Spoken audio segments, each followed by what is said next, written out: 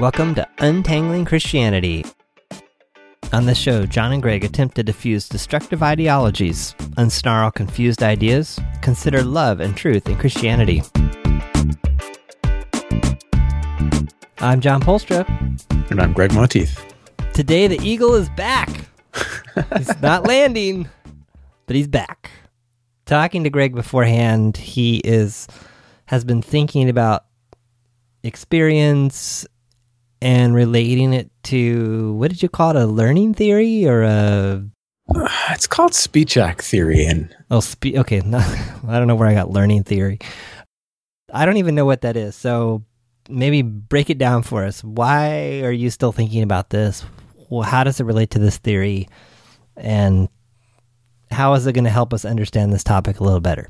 I'm still thinking about it because I think we're kind of skimming the surface and we're kind of, trying to get some sense of the contours of, what might experience be and why is the situation with the eagle, why am I questioning that? And what are other more valid ways of looking at experience, or what other experiences that are more valid, and how would we know that?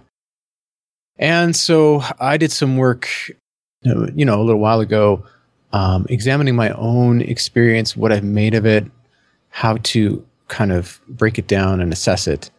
And I think it has a lot of bearing on what we're discussing here, and I think it might bring some clarity, at least to where I'm coming from. You said your experience. Are you talking about a specific experience? Would you say that all experiences are held equally? Or, and now I'm poking the bear, would you say that certain experiences with God are different than normal experiences? I'm kind of saying that there's a difference there. I think there are similar and different. So they're similar in the sense that, they take place in space and time. They have all the markings and all of the kind of indicators of other types of experience. So if you look at, I may have mentioned Blaise Pascal's experience, of God, which happened some late night in November 1645, 1654, something like that. I always get the years mixed up, but he wrote down the start time and the end time, and he wrote down a lot of things that happened, while the account that he wrote is still not sort of this sort of step by step of, God came, there was a knock at the door and I opened it and it was God and and he came in and he sat down, and, I'm not trying to be facetious by making this seem simplistic, but just to say that he gave us something and was able to give us some aspects of what anyone would categorize from any experience, like somebody coming to your door and for tea or whatever and knocking at the door, etc. But also there were many differences and kind of a lot of kind of obscure and less clear references were made. So we've thrown this word, let's just down a minute. We've thrown this word experience around a lot. Is there a simple, and some people might think I'm getting way too meta here, but is there a simple definition of the word experience? I think we hear the word experience and it's like air. Everyone knows what air is, but I'm assuming here when we say experience, we're just saying something that I perceive as happening to me or other people. Is there a simple, like, one or two sentence definition that everyone would understand and agree to? I don't think that there is, and I'm happy to try to bring out mine. And I guess, too, it depends on what kind of experience we're talking about, right? There's this idea of sort of everyday experience. I rode to work today. I mean, this is literally what happened. I rode to work today. I struggled with the door. About 3 times out of 4, I struggle getting my bicycle through the door because it's annoying and it's a heavy door and whatever. And then I picked up my bike and walked it up the 3 flights of stairs, grumbling to myself, about the fact that why don't I have a better lock so I can just lock it downstairs? Those types of things, and those were all whatever. Like those experiences might have become more significant. Let's say if I was walking with my bike and I tripped and I fell and I broke my leg. Well, that's a big deal, but it's still not the same type of experience we might be talking about when we're talking about experiencing God, right? Something about that sort of claim it's in a different category, right? It's not just important, but it's somehow other. And so, that's part of what I want to kind of focus at or take a look at. What I have done is I've said, I think there are three components to experience. So external events or states of affairs that I can recognize and evaluate. And I can say that, yeah, these things really happened or something was really there. My own action of recognizing and evaluating these, external states of affairs, and my responses, right? To what I've recognized and evaluated. So if one of those things doesn't happen, it wasn't an experience? Well, I mean, that's a tricky one, right? That's the whole, if the tree falls. Sorry? No, I was jotting some notes as you were talking, and then that was like, wait a minute. Do you have to have all three? Well, I think you do in order to have that sense within yourself. In other words, something might happen. I might have been riding to work, and I don't know, there was here I am being, facetious, right? There was a burning bush there, burning but not consumed in a sort of Moses type of way. Well, if I rode right by it and it was on my right and I happened to glance to the left at that time because there was a squirrel about to run out in front of my bike, I wouldn't have seen it. Did I experience it? Well, no, I can't really say that I did. Did it happen? Well, in this case, in this fictitious example, we're saying that it did happen, but I didn't see it, right? I couldn't. So it took place, which is my number one, but my number two and my number three, I don't have a number two. I didn't see it. So I have no response to it. Right? Okay. So yeah, I think all three of them need to be there. I'm not sure how you have, let's say, an event where something takes place, you do recognize it. And you recognize it, in more or less the way that it is. Sometimes I look down the street and I think, oh, gee, there's a car pulling out. When in fact, no, that's the garage door opening. Based on the way the garage door is set up, and it looks different. And then I look again and, oh, okay. How are experiences of God different? Well, I think that we're having to ask different questions, right? That's my hunch. We're having to ask different questions about the situation, and different factors are involved. So for instance, I'm cycling back through a couple of documents here that I hope I can, make sense of for you. But I think as far as I can see, there's probably 3 or 4 different, elements that go together in terms of experience that we have to kind of work with in order to, So if we're talking about stuff about God, I mean, maybe this is the before or in front of your question. I would say there are 4 categories here. First of all, the availability. Like, how available are these types of experience? Second is the reliability. Are they susceptible to being misread? Or are they difficult to validate? Third is the purpose. What's the role of, say, experience generally? What sort of role should that play in believing in the Christian God? And then what's ultimately the value? What types of experiences are valuable, and how much importance and what type of importance should we attribute to them? Okay, I think I'm getting this. So I wrote these down. I don't usually do this when we're talking, but for some reason I did today. So if you take the squirrel and the burning bush, right, in terms of the first 3, I see how that fits or doesn't fit. So then you take the eagle and you run the eagle through these other 4 in terms of relating to God, and you are able to come to a similar yes or no? Well, I guess the squirrel and the eagle both are things that they're out there, yes. I kind of more or less, the burning bush and the eagle, the things that are out there, let's say, the things that I can more or less perceive as they are. I mean, if I literally ever came across this sort of burning bush thing, I think I'd probably have to look 3 or 4 times or take 2 or 3 minutes to satisfy myself that I wasn't being deluded somehow. And then, my responses, right? How I've recognized and how I've evaluated.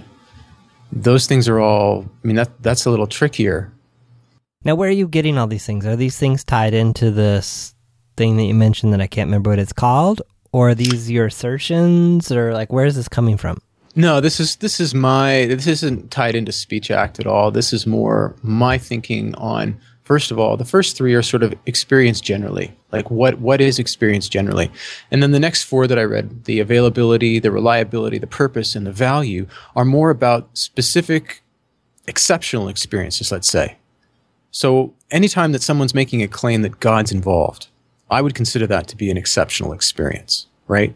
And sometimes the claim is as simple as, I was out, shopping, and during the course of my shopping, I met someone. And I met someone, this person that I met, rather, I've never met before. And strangely enough, we struck up a conversation while we were both waiting in line. And then, it was interesting. And then, unfortunately, this person left, and then I came out, and actually their car was parked next to mine, and their bag had split open. And so I started helping them with all their stuff, and it was just a total mess. But we continued talking, and we had what, turned out to be like a 15, 20-minute conversation as we both, were in line and then Wait, you cleaning just up. made this up, or this really happened? I'm making this up. I'm making this up. This is totally made up. Okay. So between waiting in line and tidying up a broken bag and then lingering over the conversation, we had enough time to have this really cool conversation. And this person is somebody who used to go to church, and we ended up talking about God. It was turned into quite a deep conversation, and I was just really amazed to have this deep of a conversation with a total stranger in a context where, you can't have conversations like that in a grocery store. It just doesn't happen. And yet all these factors went together. And that person might say, that was God. Right? That was God. And I would say that's a different sort of claim from the eagle claim. That's a different sort of claim. The idea that God brought this person into your path, or brought you into their path.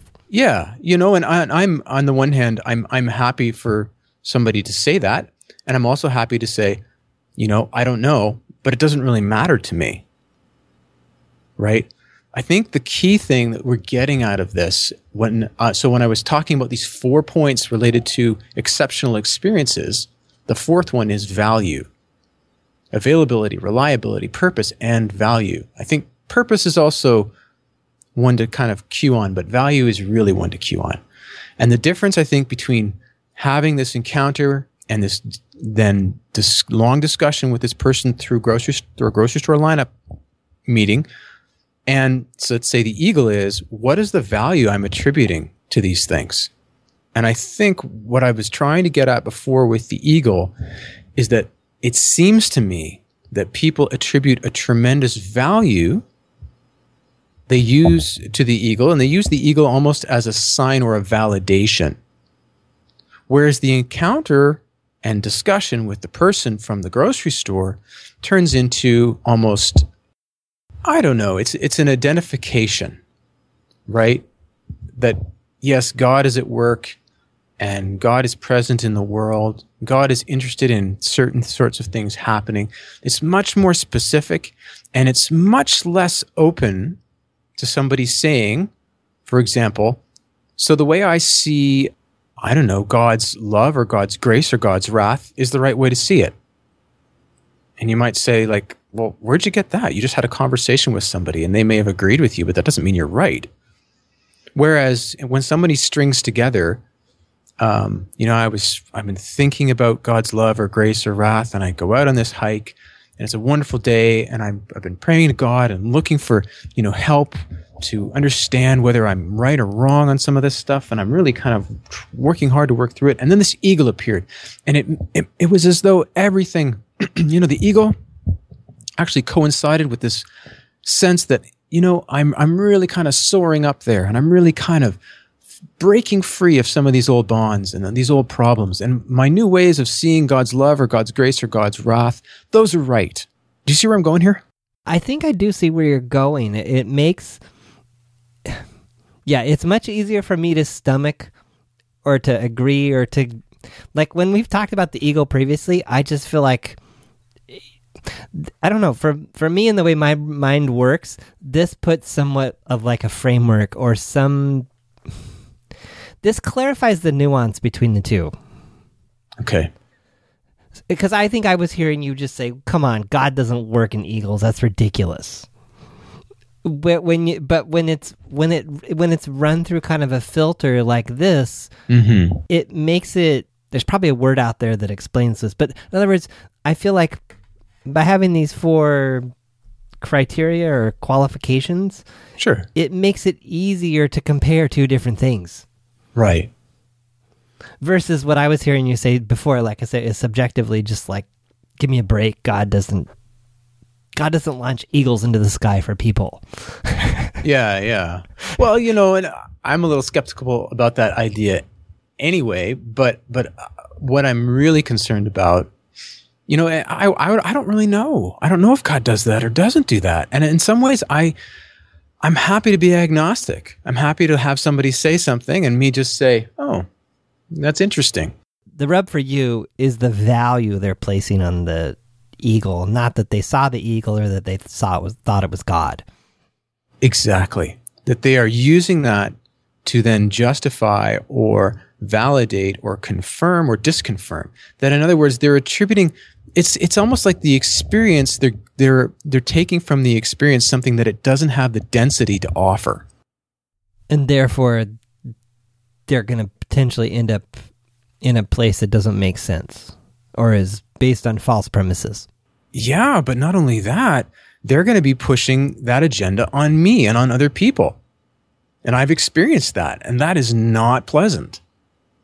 Right? And you come back and you try to engage with somebody. Again, I've brought up this example many times of this, woman in her 60s who was very persuasive and energetic, who came to L'Abri and began trying to, during a conversation with myself and another student, a very long conversation, trying to persuade us that her way of seeing things was correct. And at first it seemed like, you should adopt my way of seeing things. And later, as we began to, continue, and it became very clear that we had no interest in adopting this way of seeing things. We were very, I was very standoffish, let's say. Then she just sort of kept going as though to say, well, it's okay for me. This is the way I should be. Right? Yeah. And so I think coming back, it's dangerous because oftentimes what we're doing is we're using these as signs to validate things that they may or may not be associated with. Right? Whereas when you say you have a conversation with someone that is someone you've never known in a place that you wouldn't expect to have a conversation and in a setting where you wouldn't expect to talk about, let's say you're talking about Christianity. Is God involved in that? Is there some sort of involvement? My guess would be more yes than no.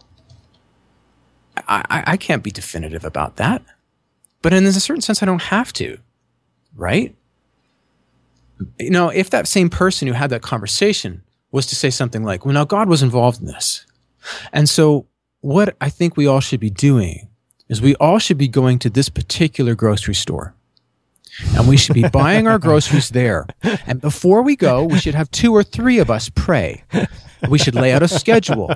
Now, once you start doing that, now you see what you're doing? You're deriving like a religion. Yeah, but again, those are purpose and value. You're attributing a certain purpose to what's going on, and therefore you're drawing a certain value out of it. Like if God really only shows up at this one grocery store, John, then we should all be doing this, right? It just makes sense. I'm totally on board with that. Totally. But you can't, you're going to have to, I don't think you're going to convince me that God only shows up at this one grocery store.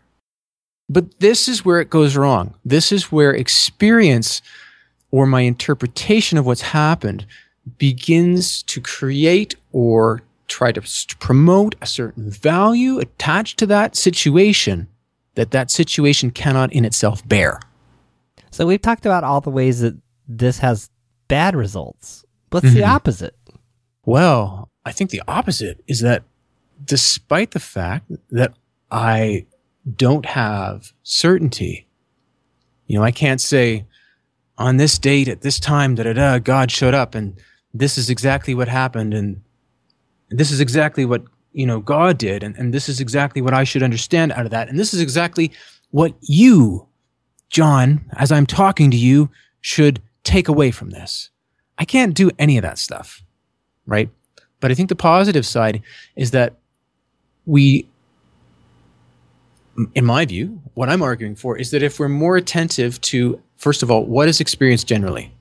Second of all, what are some of the important criteria or qualifications relevant to exceptional experiences of God? Then I think we're able to go through and take a third step or take a third approach. And this is the piece that I was mentioning earlier, such that we can evaluate experiences on a number of levels and draw some really valuable understandings and conclusions from them. So, I've talked a number of times about one of my pivotal experiences at Swiss L'Abri back in 1996. And, as I mentioned to you earlier, and you kind of just touched on at the beginning of the podcast, what I've tried to do, and what seems to me in some ways to be quite appropriate, is to apply this sort of modified version of speech act theory to exceptional experiences, to what to what one deems to be an exceptional experience, and to try to see, well, what does that look like when you do that? And it was fascinating to me because, I had this experience in 1996 and have been, trying to unpack it for a long time. Not necessarily to validate it, but to just, unpack it. It's so dense. Real quick, what is speech act theory itself? So speech act theory is a way of understanding how we do things with words. It was developed by a guy named J.L. Austin and another guy, John Austin, and John Searle did some more work with it. I'm just looking at it from Austin's perspective. But it basically looks at things we say. Let's say a sentence. I say, go, please close the door. It looks at them on 3 levels. The first level is the actual wording, level 1. The next level down is the sort of the force of those words. So that's a, please shut the door. That's a request, or shut the door. That's a command, right? And it's a specific request. It's trying to get you to shut the door.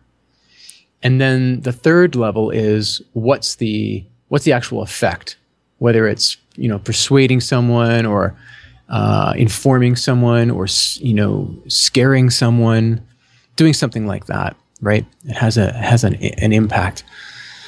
So what I have tried to do with my own experiences is to look at them on this sort of 3-tiered, 3-step model, where the first step is, what were the actual circumstances that happened? So for me in 1996, I was sitting in my tutor's house at L'Abri in Switzerland, and I had just finished itemizing probably the only thing that I hadn't really yet grasped about the sexual abuse that I had experienced from my father. And that was this idea that, if he was going to do this, it wasn't just that he didn't love me, because if my own father is going to act that way, then anyone would act that way towards me. Because if my own father, who should love me most, would do this, then, how much more easy would it be for somebody else to do this? How much more obvious is it that somebody who doesn't or shouldn't love me as much as my father would do this? Now, did you put God in the same category? As my dad? Yeah, in other words, if God was supposed to love you, God could treat you just as poorly? I think God was more at that point, I saw God more as just somebody who didn't keep up his end of the bargain. Who didn't, you didn't care. You couldn't do anything here. And then, I think I also saw God as somebody whose justice was ridiculous, because God was willing to punish my father. But what good is God's justice? In other words, you would think that some unrepentant child molester would get punished. And that's something that, most people, most of the time, most places in the world would agree with, whether they're punished by God or the authorities or whatever. But what good is that to me? I never wanted that. I never wanted my dad punished. I just wanted my dad to act like my dad. Do things that every other kid does. Don't try to have sex with me. Let's go fishing instead. Let's play baseball. Let's hang out. Let's go to a movie. So I think, no, God was more somebody who just was a fantasy, just a bit of a sick fantasy too, because the real world is much bigger and stronger and scarier than anything that God could offer. So, yeah, so I'm sitting in that office, having explained this to my tutor, and my tutor, a very non-emotional person, and not really, to my mind, my impression, a very emotionally astute person, very bright, obviously, but not very emotionally engaged or able to engage, seemingly. And he was in tears, and I've never seen him like that before. And he said, I would love to have you as my son. And then after he said that, got up and took down the photos from the wall and began introducing me to the people on the photos who were in fact his family. So he was introducing me to my new family as his son. And so that's the kind of the first level. Those are the words that were said. That's the context in which they were said, right? So in a certain sense, that first level is I was loved as a son. But then as we go deeper, right, the next level, the effect, if you like, or the power or the force, is that I was renewed in my ability to see myself as lovable by a father, by being loved as a son, and by being loved by one that I would wish to have as a father. I mean, we had been in we had had a working relationship for a number of months. I'd been in and out of their home over, very frequently, got to see how he interacted with his own sons. Yeah, I spent a lot of time in various kind of situations with him. The other effect, and I've talked about this before, is that I came out of that office and I realized that this huge, massive thing that I've been pushing back against, that intellectually I knew was a lie, and that is that I'm not lovable and that I'm not valuable.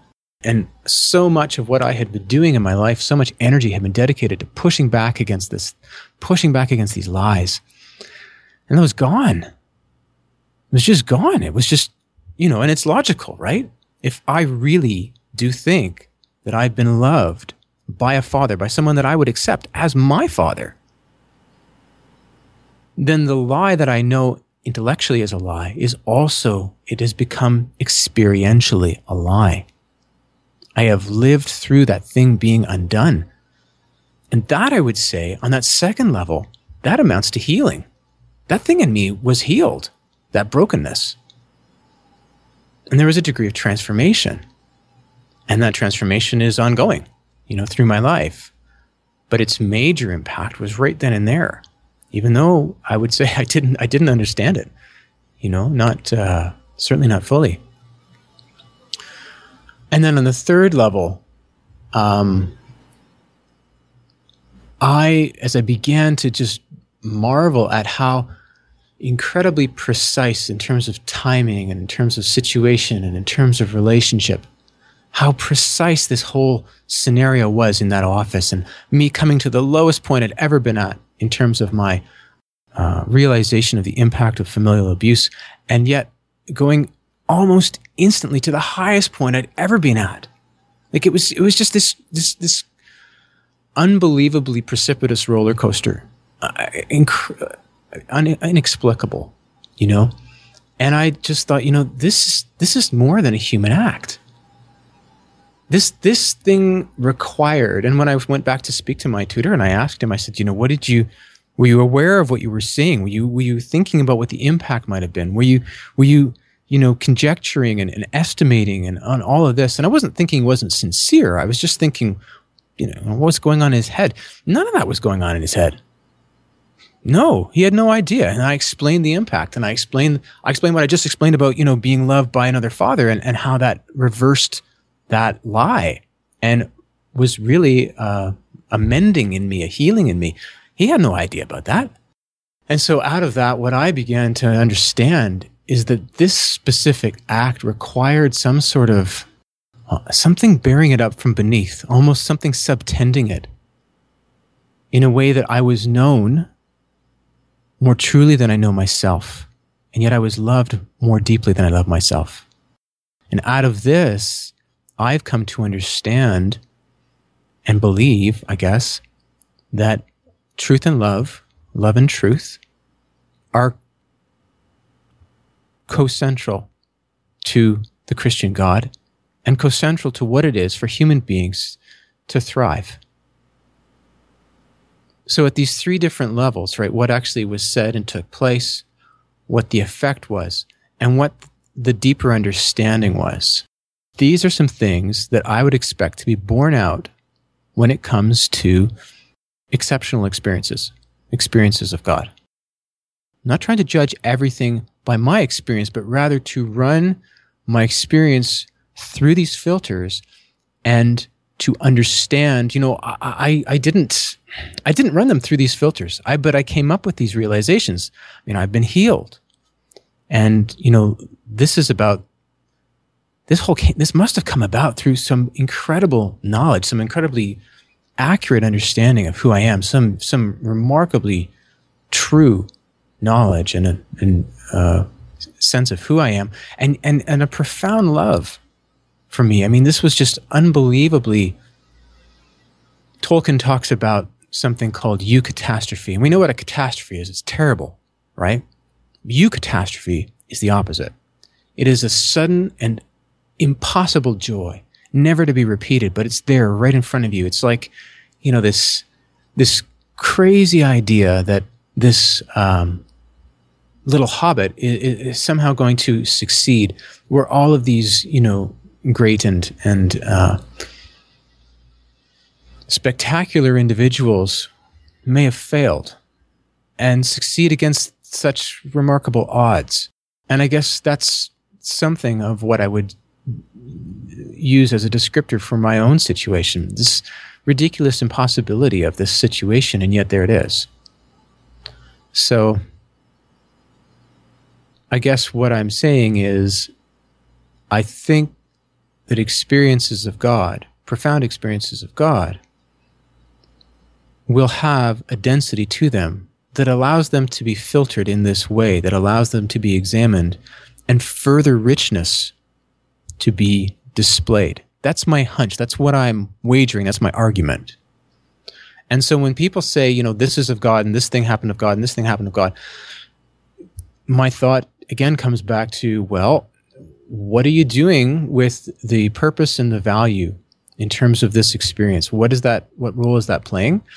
And then I guess if we were to continue on in a conversation and we would get to that point, I would be interested to know, to take this approach, this 3-level approach, and say, okay, so what was the impact of this? And what have been the deeper understandings that have come out of this? And I guess the last thing I would say too is that this wasn't a situation where I thought to myself, I got some time on today. I'm going to maybe jot down a few things about this experience.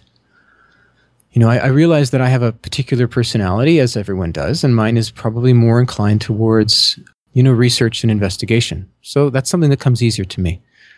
But there is no way on this earth that I could have possibly not delved into this, because it was so powerful and so transformative.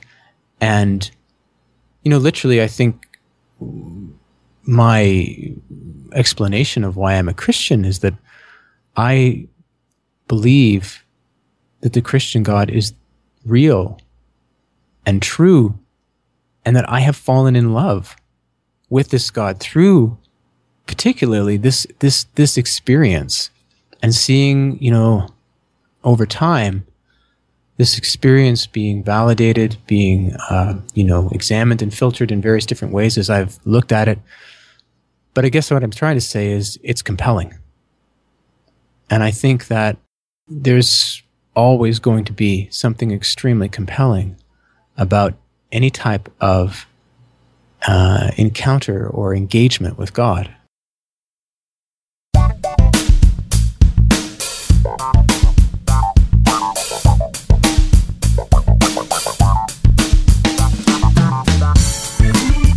Thanks for listening to the Untangling Christianity podcast. Notes and links for this episode are at untanglingchristianity.com. We welcome your thoughts and comments both at the website and our private Facebook group. If you'd like to join the private Facebook group, let us know your email address in the sidebar of the website to receive notes and links for each episode, and we'll send you an invite to our private group. Or you can send your thoughts or requests to join the group by email. Send those emails to feedback@untanglingchristianity.com. Music on this podcast is made possible by Kevin MacLeod at Incompetech.com and is licensed under a Creative Commons license. Tune in next week for a new episode.